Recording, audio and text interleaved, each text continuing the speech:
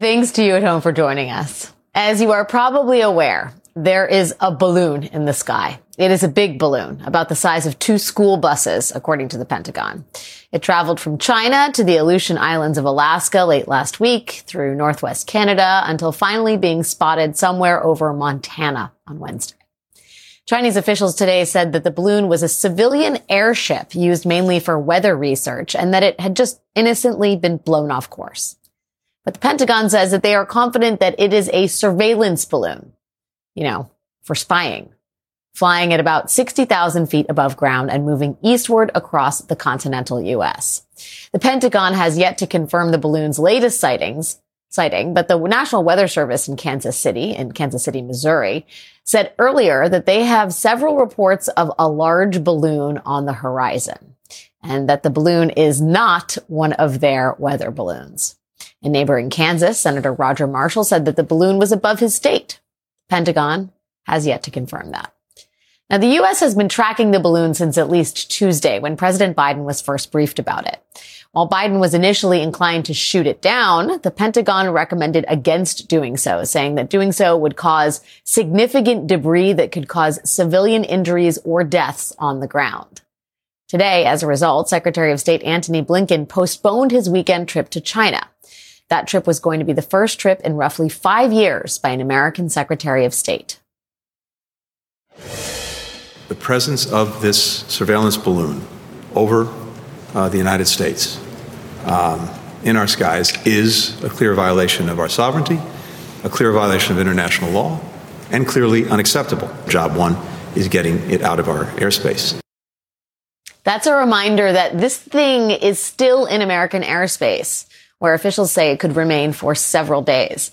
NBC News has learned tonight that the U.S. is taking precautionary measures to weaken the balloon's surveillance capabilities, including using counterintelligence measures to obscure its views and physically moving things out of its path. And we do not know exactly what it is doing up there, but we can guess. The Pentagon wouldn't get into specifics, but said that it is maneuverable, and typically spy balloons fly over sensitive areas to collect information. Tonight, the Pentagon is confirming that a second balloon is currently transiting Latin America and that it is also a Chinese surveillance balloon. As for the one currently hovering over the continental U.S., we do not know what it was looking for in Montana, but it just so happens that Montana is home to one of America's 3 nuclear missile silo fields, which is interesting. Republican Congresswoman Marjorie Taylor Greene has thoughts on what to do about the balloon, advocating for it to be shot down and saying, in rural America, there aren't people everywhere. There's land. My next guest might disagree with that. Joining us now is Democratic Senator Jon Tester of Montana. He's also the chairman of the Defense Appropriations Subcommittee. Senator, thank you so much for being here tonight. I'll get right to it. When did you first learn about this balloon, and how did you learn of it?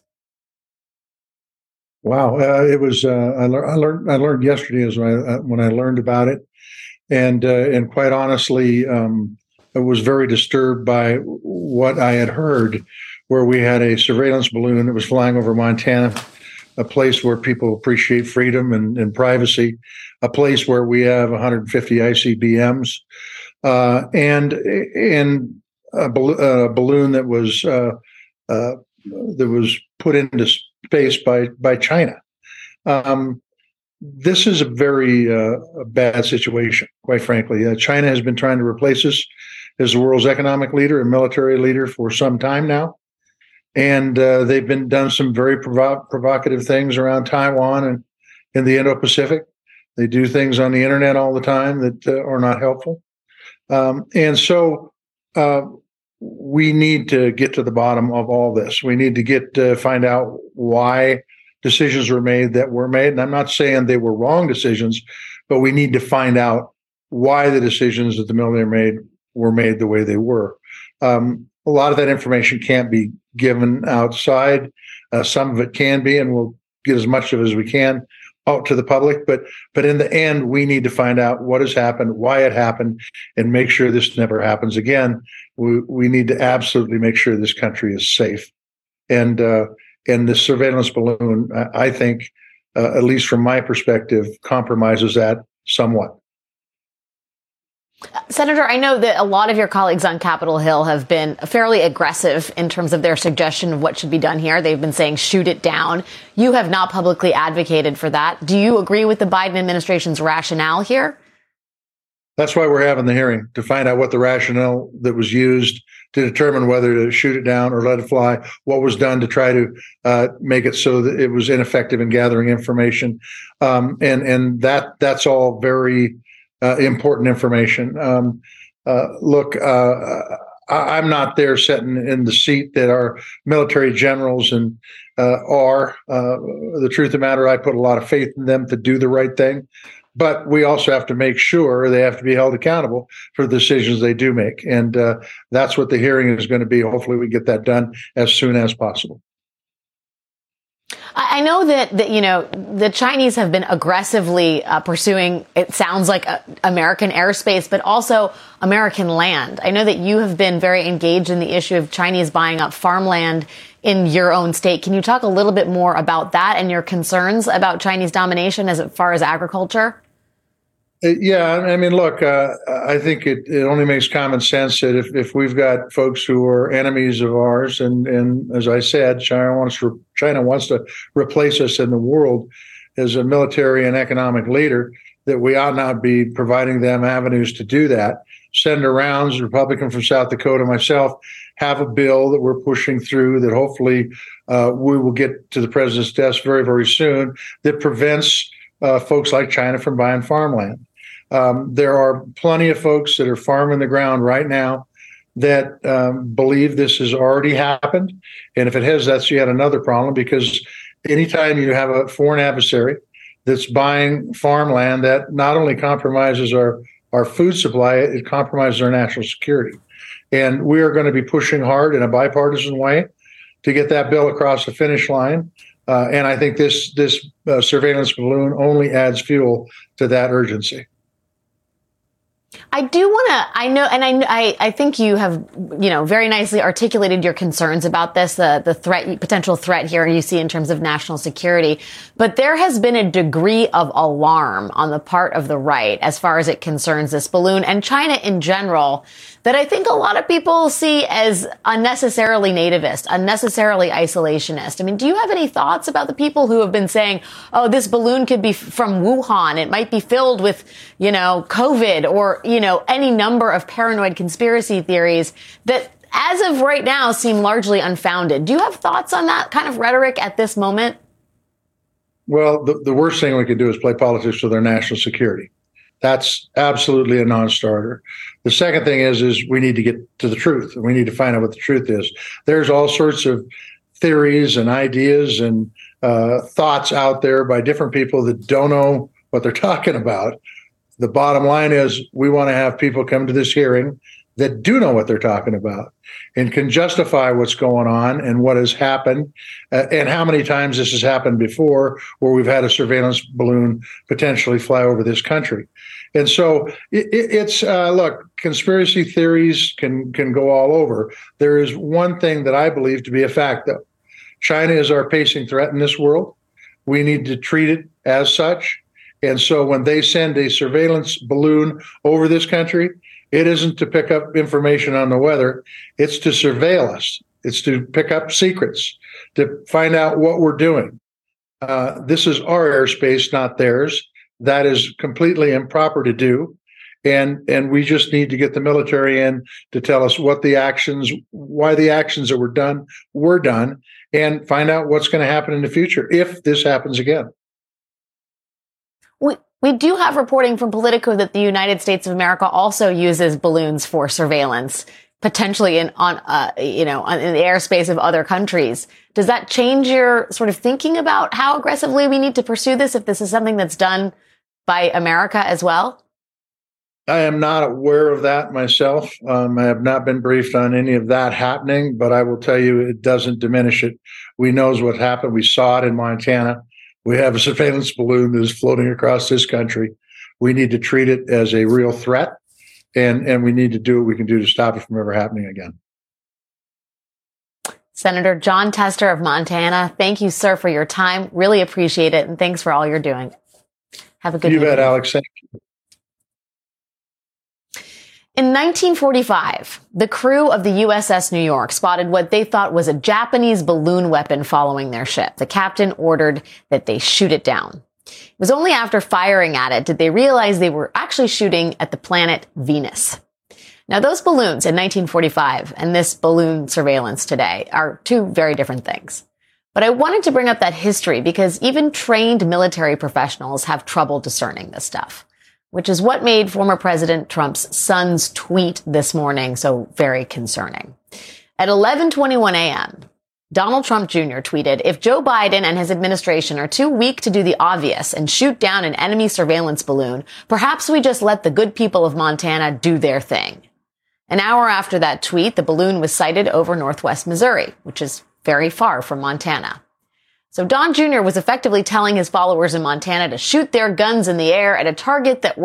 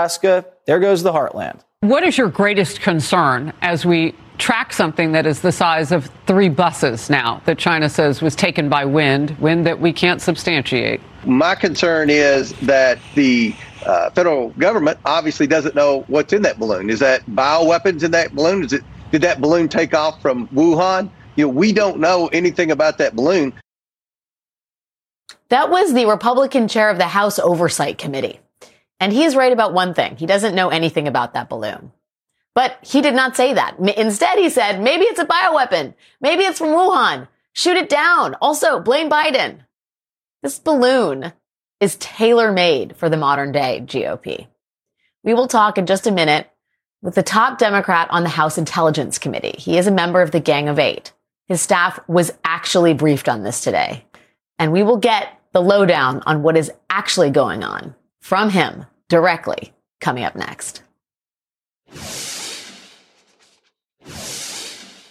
Oh my, are you serious? Yeah.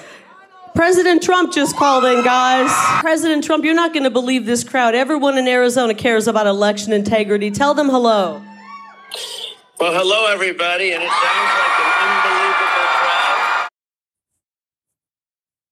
Those were throngs of Republicans in Arizona this weekend, cheering for two candidates who both lost their most recent elections.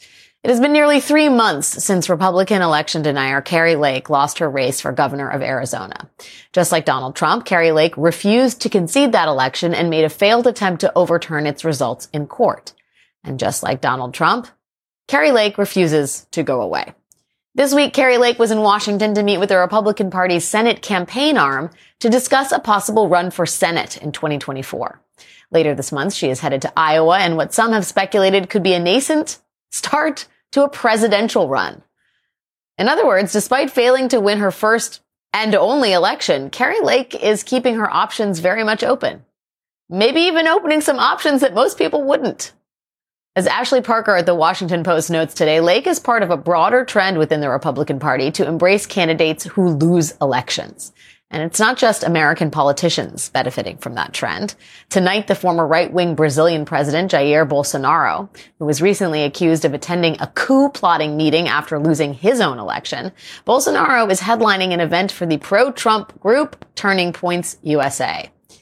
In a party whose leaders refuse to accept the legitimate results of elections, losing has become a badge of honor, a way to channel the grievance and frustration of voters who falsely believe that Democrats and foreign governments are rigging elections. Joining us now is Ashley Parker, senior national political correspondent for the Washington Post. Ashley, thanks for being with me tonight. I found this such a timely and deeply relevant assessment of what's going on in American politics. The label loser is something that it feels like a crop of candidates refuse to wear, a scarlet letter that is unimaginable, I guess, in some corners. Can you talk a little bit about the way in which the definition of losing an election has changed in the last 20 years? Well, it's both the definition and how politicians, particularly that subset you just highlighted, these sort of MAGA conservative Republicans, in many cases, are choosing to behave after losing. So typically, if you lost Democrat or Republican, you could certainly try to run again, as it seems like Kari Lake may do, but you sort of quietly slunk off. You know, you retreated into obscurity until, as a Republican strategist put it to me, you became a question on jeopardy. But what we're seeing now with these Republicans is, first of all, when they lose, a lot of them don't admit that they lost. That's one of the key things. They claim they won. They claim that they're still fighting. They deny the results of the election. And then they become these sort of warriors, cultural warriors and avatars for the grievances of their base. And so instead of, again, typically a losing candidate would not headline a major convention so shortly after a loss. They are lionized and held up, again, by this section of the Republican base as sort of channeling them and channeling their grievances, whether it's against the establishment, the media, or whoever else they believe has done them wrong. Ashley, it's, when you talk about what the base wants and the way in which the losing helps these candidates channel grievance, it reminds me of the deplorables comment that Hillary Clinton made and the way that previously seen, negatives have been turned into tools of empowerment, right? We are the deplorables. If you think we're losers, we're actually winners. It's a way of sort of upending the narrative and basically channeling rage that seems so central to the Republican base at this point. I mean, I think this tells us as much about the candidates as it does the party itself. Do you think? That's right. I mean, first of all, there's an element of reclamation going on, right? I mean, when President Biden, after a lot of research, coined the term MAGA ultra-conservatives, a lot of those MAGA ultra-conservatives proudly said, yes, we are. But again, the sort of rage that they are channeling is a sense of victimhood. that Donald Trump really honed and perfected. And he has managed to sort of divorce, which is hard to do, being a victim from being a loser. So his argument is sort of, we're victims, we were treated unfairly, but we were still winners. And you have to keep in mind, he's trying to do that now that he's lost, of course. But he even did that when he actually won. He won in 2016 and still acted as if he was a victim, right? He claimed that his margin over Hillary was much larger than the media said. He claimed that his fairly large Inauguration Day crowds were much larger than they actually were. So it's really that sense of victimization that these candidates are tapping into among this conservative base. It's also that, tapping into victimization and grievance, even if you lost your election, is profitable. You point out that Kari Lake, I think it's since she lost, has packed in about $2.5 million into her coffers, going and headlining Republican conferences and gatherings in Arizona and elsewhere. And I feel like that's sort of central to all of this, right? These folks aren't exiting stage right because not simply because they don't want to be called losers, not simply because they want to be champions of those people who feel marginalized and feel like victims, but also because it lines their pockets pretty nicely. Can you talk a little bit more about the ways in which the fundraising mechanisms, even for losers, those wheels continue to turn well after the last ballot is counted? Oh, it's incredibly profitable. As I mentioned, that figure for Kari Lake, but also if you look at a lot of the fundraising emails that come out on behalf of former President Trump, whenever he again is sort of taking that stance of being both martyr and victim with which he's so comfortable, railing against the fake news media, Marxists and communists, witch hunts and hoaxes, a rigged election. Those emails he sends out are often pretty effective appeals for money. And so what you're seeing again is something that is being fueled fairly potently on both sides, right? From the bottom, you have the voters and the base very eager to see these leaders kind of take up a cause on their behalf. And then you see the leaders themselves quite eager to profit from taking up that cause. Ashley Parker of the Washington Post, thank you as always for joining us, Ashley. Great reporting tonight. Thanks for having me. We have lots more to come tonight, including an update on one of the biggest outrages of the Trump era, migrant families who were ripped apart, children separated from their parents. We have new reporting on the Biden administration's efforts to right that wrong. And that balloon is still in the air, hovering over U.S. airspace. We will speak to the new top Democrat on the House Intelligence Committee about what he knows. That's coming up next.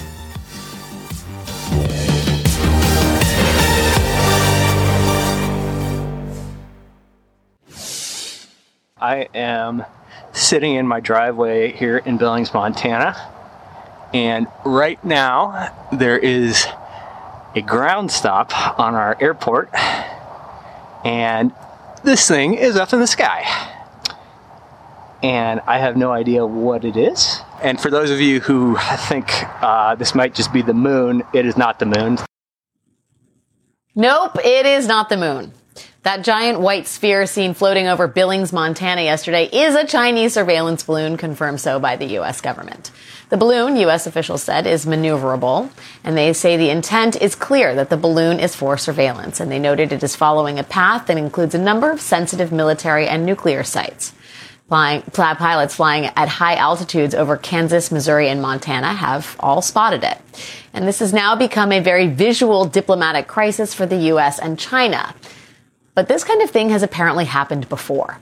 At a press briefing yesterday, Pentagon officials said that this type of activity, meaning surveillance balloons, it has been observed over the past several years here in the U.S., including, quote, prior to the Biden administration.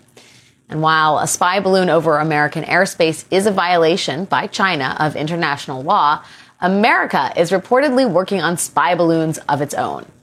Last summer, Politico reported that in an effort to rise above competition from China and Russia, the Pentagon was building high-altitude inflatables capable of flying up to 90,000 feet, and that these would be added to the Pentagon's extensive surveillance network. China has also complained, as of last year, about American surveillance activity over its own territory, saying in a report from the Foreign Ministry that 5 U.S. naval vessels cruise near China's shore every day, while U.S. reconnaissance planes have flown some 800 times near China's territory and repeatedly violated its airspace. Joining me now is Democratic Congressman from Connecticut, Jim Himes. He is the top Democrat on the House Intelligence Committee and has been briefed on the situation surrounding this Chinese surveillance balloon. Congressman Himes, thanks for being here. I'm just going to get right to it. In terms of this balloon, are we in danger at present right now, as far as you can tell? Should this balloon be taken down immediately? Alex, we are in no danger from this balloon. And if we were, or if there was a risk that we were, it would have been taken down immediately. This is not a new technology. We've seen this before. To my knowledge, this is the first time we've seen it over the middle of the continental United States. But we know what these things are. They're not a danger. If they were, they would be shot down. I would make the point that it's obviously very embarrassing for the Chinese, and it's actually, pretty aggressive of the Chinese. We spy on each other. That'll come as a surprise to nobody. We try to steal their secrets. They try to steal ours. Floating a balloon over the continental United States is pretty aggressive. I'll just make this point as somebody who lives in the world of intelligence, because I got an awful lot of friends and colleagues and others who just want to shoot this thing down and teach them a lesson or two. I will tell you that there could be enormous value in our actually securing this thing and finding out precisely what it is that there's there. So, how this thing plays out in the next couple of days is still an open question. But, to those who are urging big Hollywood-like explosions, take it from me. There are some things we'd love to know that might be aboard that balloon. Congressman, it's the size of 2 buses, right? This is not a small object. And it's flying 60,000 feet in the air, which is, yes, high, but the naked eye, a telescope, any kind of sight-enhancing tool can show you what it is. Do you think that the Chinese intended for the American audience to see this thing? Well, that's a really good question. I've been sort of thinking about that all day, because this really is an embarrassment. I mean, we go way out of our way to make sure that the Chinese and the Russians and the Iranians and the North Koreans don't know how we collect intelligence. And as you point out, here's something that anybody with a pair of binoculars can see. And more intriguingly to me, based, what I just said, we go to immense lengths to protect the technology and the other methods and sources that we have to collect intelligence. So the fact that they've just sent us a slow-moving target that it won't be that hard to secure if we want to do it is really intriguing to me. And I want to sort of stop here to say let's not let the conspiracy theories run wild. There's no reason to believe that there's bioweapons aboard or viruses or anything else. My best guess is that this is a mistake, because, like I said, we may end up owning this technology in a matter of a couple of days. Well, yeah, and it sounds like, from the reporting at least, and especially in Politico, that the U.S. is expanding its investment in high-altitude surveillance balloons to compete with Russia and China. So it sounds like we're sort of doing the same thing here. Well, as I said in the very beginning, it'll surprise nobody to know that both China and the United States and Russia and North Korea and Great Britain and France and pretty much every other country on the planet works hard to figure out ways to collect intelligence on their potential enemies. And so, without going too far down a path I can't go down about exactly what we're researching and looking into, of course, we're exploring whatever technologies might give us an edge. That's our responsibility as people concerned with national security. And by the way, if you've ever seen a photograph of, for example, a military base in Afghanistan, there's some chance you may have noticed a balloon hovering above that military base. Again, no big secret there, but there are capabilities that closer in, assets like a balloon might be able to show. Which is why sometimes when you see pictures of our bases abroad, you might see a balloon tethered and observing what's happening below. Were you surprised that the Secretary of State, Tony Blinken, postponed his trip to China, I think presumably over this incident? And how do you read the postponement of that? I wasn't surprised, and I was actually pleased. I think that's exactly the right response. There has to be a response, because we don't want to see Chinese assets hovering over the United States on a regular basis. So I think a response is necessary. As I said a couple of times, I hope we get our hands on this particular piece of equipment. I think that ought to be technologically feasible. I'd rather get my hands on it whole than be picking up burnt pieces of metal from 100 square miles of crash site. But yeah, I think it would have been pretty embarrassing for the Secretary of State to show up in China while one of the Chinese balloons is hovering over Missouri. One last question for you. I mean, we have pretty groundbreaking and sophisticated technology. People look at drones, undetectable in airspace. Why a balloon? I mean, they move slowly. They're the size of buses.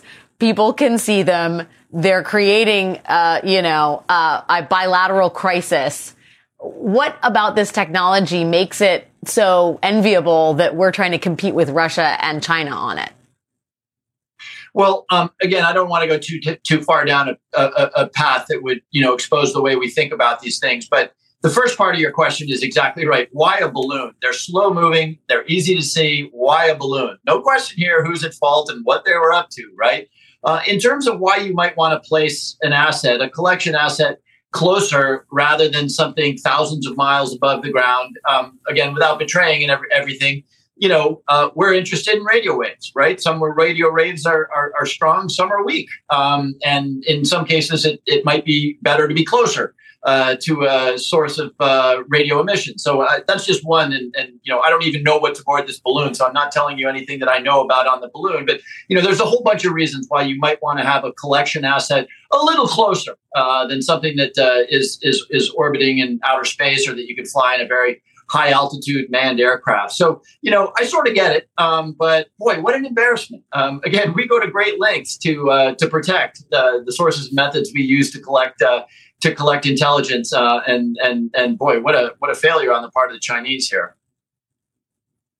Congressman Jim Himes, I will never think about balloons in the same way again. Thank you for joining us tonight. Thanks for your time. Thank you. Still more to come tonight, including the ongoing effort to reunite migrant families who were torn apart by the Trump administration. Plus, just when you thought you'd heard everything George Santos had to lie about, we got a doozy today. Stay tuned.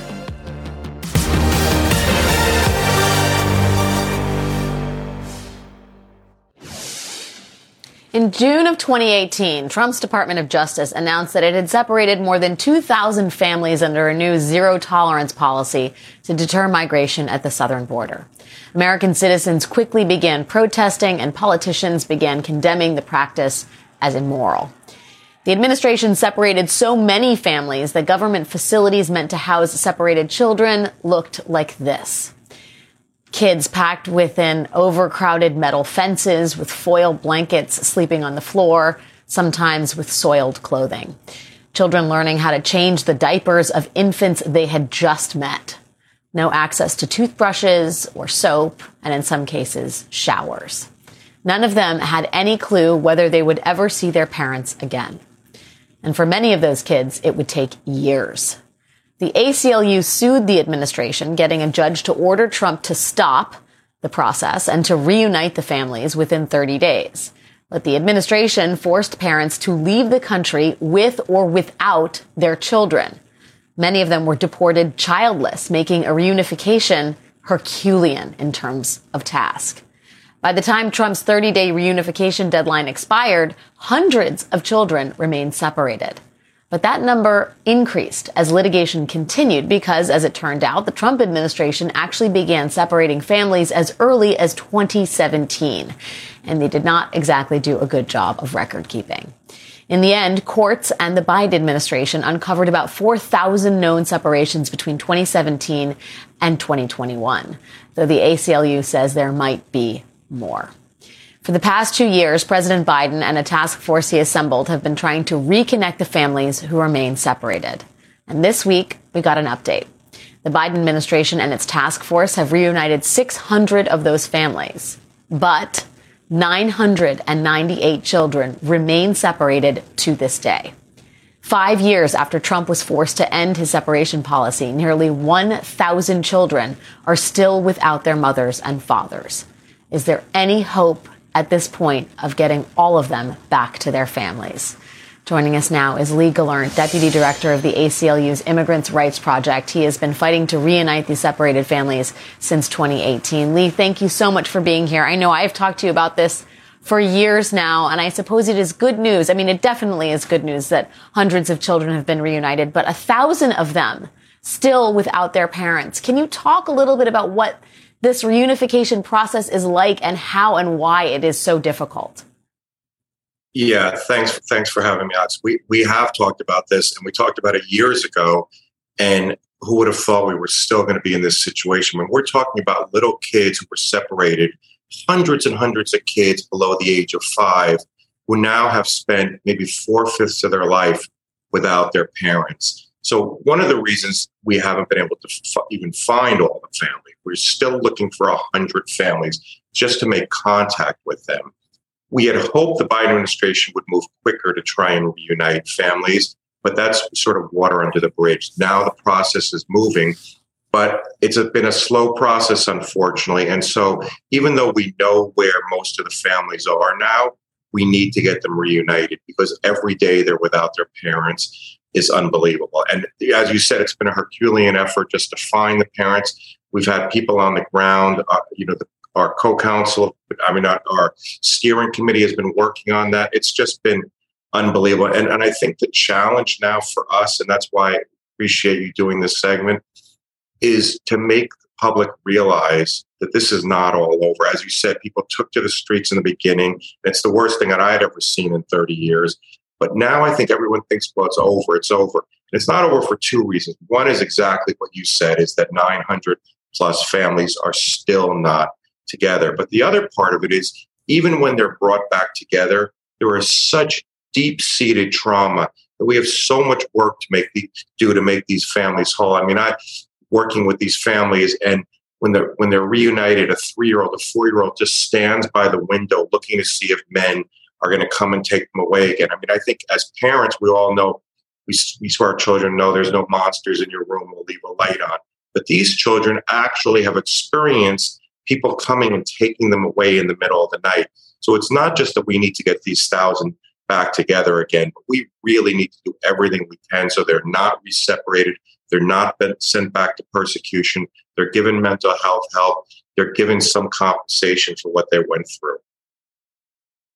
I am so shocked that we're talking about the youngest children here. I'm sure there's a range of ages.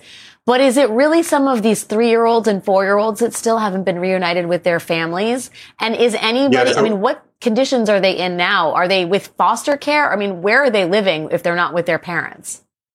Yes, what we know is, and the Biden administration puts the number at 3,900 who were separate. That's because those were legally the ones who were part of the class. We believe that we know that we're over 5,500 separate, and we're fighting to get them all relief because some of them were not put into the lawsuit, into the class action by the judge because of very, very minor crimes the parent may have committed decades ago. So of those 5,500, we know that there were approximately 900 that were under the age of 5 years old when they were separated. Some were less than a year old. So now we're talking years and years that they had not been with their parents. They're with foster care. They're with relatives that they never knew. They could be with a friend of the family. And a lot of them don't even remember their parents anymore. So we have this situation of the children saying, well, this person I'm living with seems okay, and I don't really remember my parents. I mean, it's just heartbreaking that these children are now growing up without their parents. And, the focus has been on the children, understandably, but the parents are just suffering so much because they're feeling so much guilt. The children are being returned to their parents and saying, Mommy, Daddy, why didn't you stop them from taking me? Didn't you love me enough? Because they're literally watching their parents, and as they're being pulled away, begging, don't let them take me, don't let them take me. And of course, the parents are helpless. And sometimes the first thing they literally say when they come back is, why didn't you stop them from taking me? Didn't you love me enough? And it just obviously is breaking these parents' hearts, so they need help as well. Lee, I know that, I as a mother of a 3 and a 5-year-old, it is gut-wrenching to hear all of this. And you would think we would have learned our lesson about the cost of dehumanizing people. But this is occurring against a backdrop where Governor DeSantis is asking for $12 million more to continue schlepping migrants to points north with no resources on the ground when they're met. Governor Abbott of Texas wants to continue this process of taking migrants to places they never intended on going. I mean, what does this state of affairs tell you about lessons learned since the Trump administration? Yeah, I think you're hitting it exactly right, that it's a dehumanizing effect. I think what's happening is that the discussion is largely turning on aggregate numbers and abstract policy arguments, and the human dimension is getting lost. And I think America rebelled against, the whole world rebelled against what Trump did because they could see viscerally these children, they could think of their own children. But now the same things, it may not be exactly the same thing where we're literally taking children away from their parents, but there is just egregious things going on. And I think people are not getting upset because these migrants have been so dehumanized. I think we didn't learn the lesson. You're exactly right. And I also fear that the separation stuff is out of sight, out of mind. And until we start focusing. That's our challenge, to remind people it's not over. We still have 1,000 families to get back together. And after that, there is so much work to make them whole. But you're right. It's about othering people and dehumanizing them, because I think when people think of their own child, as you said, a 3 and a 5-year-old being taken away, that they shudder at that. But then when it becomes more abstract, well, what should we do for them, this and that, people start to lose focus. And we need to keep focus on the fact that these families have been so wrongly abused. But President Biden said it was a moral stain on the United States. But now I fear that a lot of people are forgetting what happened to these children. And we have little children who haven't seen their parents in 4 years now. Lee Gallant of the ACLU, thank you for everything you are doing. Thank you for reminding us of the moral stain that is very much still here in America. Thanks for your time and expertise, Lee. It's good to see you. You too. We'll be right back. When it comes to the growing list of fabrications made by New York Congressman George Santos, picking the most bizarre one becomes more difficult by the day. By now, you're no doubt familiar with his lies about graduating from colleges that have no record of his attendance and lying about having multiple jobs at top-tier Wall Street financial firms. There's also the lie about being a star volleyball player in college and, quote, sacrificing both knees and needing knee replacement surgery because of it. And today, almost like clockwork, we have a new George Santos lie. Bloomberg News reports, citing people familiar with the discussions, that during his most recent run for Congress, George Santos told potential donors that he was a Broadway producer, that he worked on the musical Spider-Man Turn Off the Dark. An actual producer for that ill-fated production has denied George Santos' involvement in the show, which ran from 2011 to 2014 and was plagued by multiple serious injuries to actors on set. It closed at a loss of tens of millions of dollars, which makes it all the more weird that George Santos made this claim in the year 2021. Why boast about being a producer on what is widely considered an infamous flop of a show? Why lie about volleyball and knee replacement surgery? Why lie about any of these things? Only George Santos knows the truth. That is it for us this week.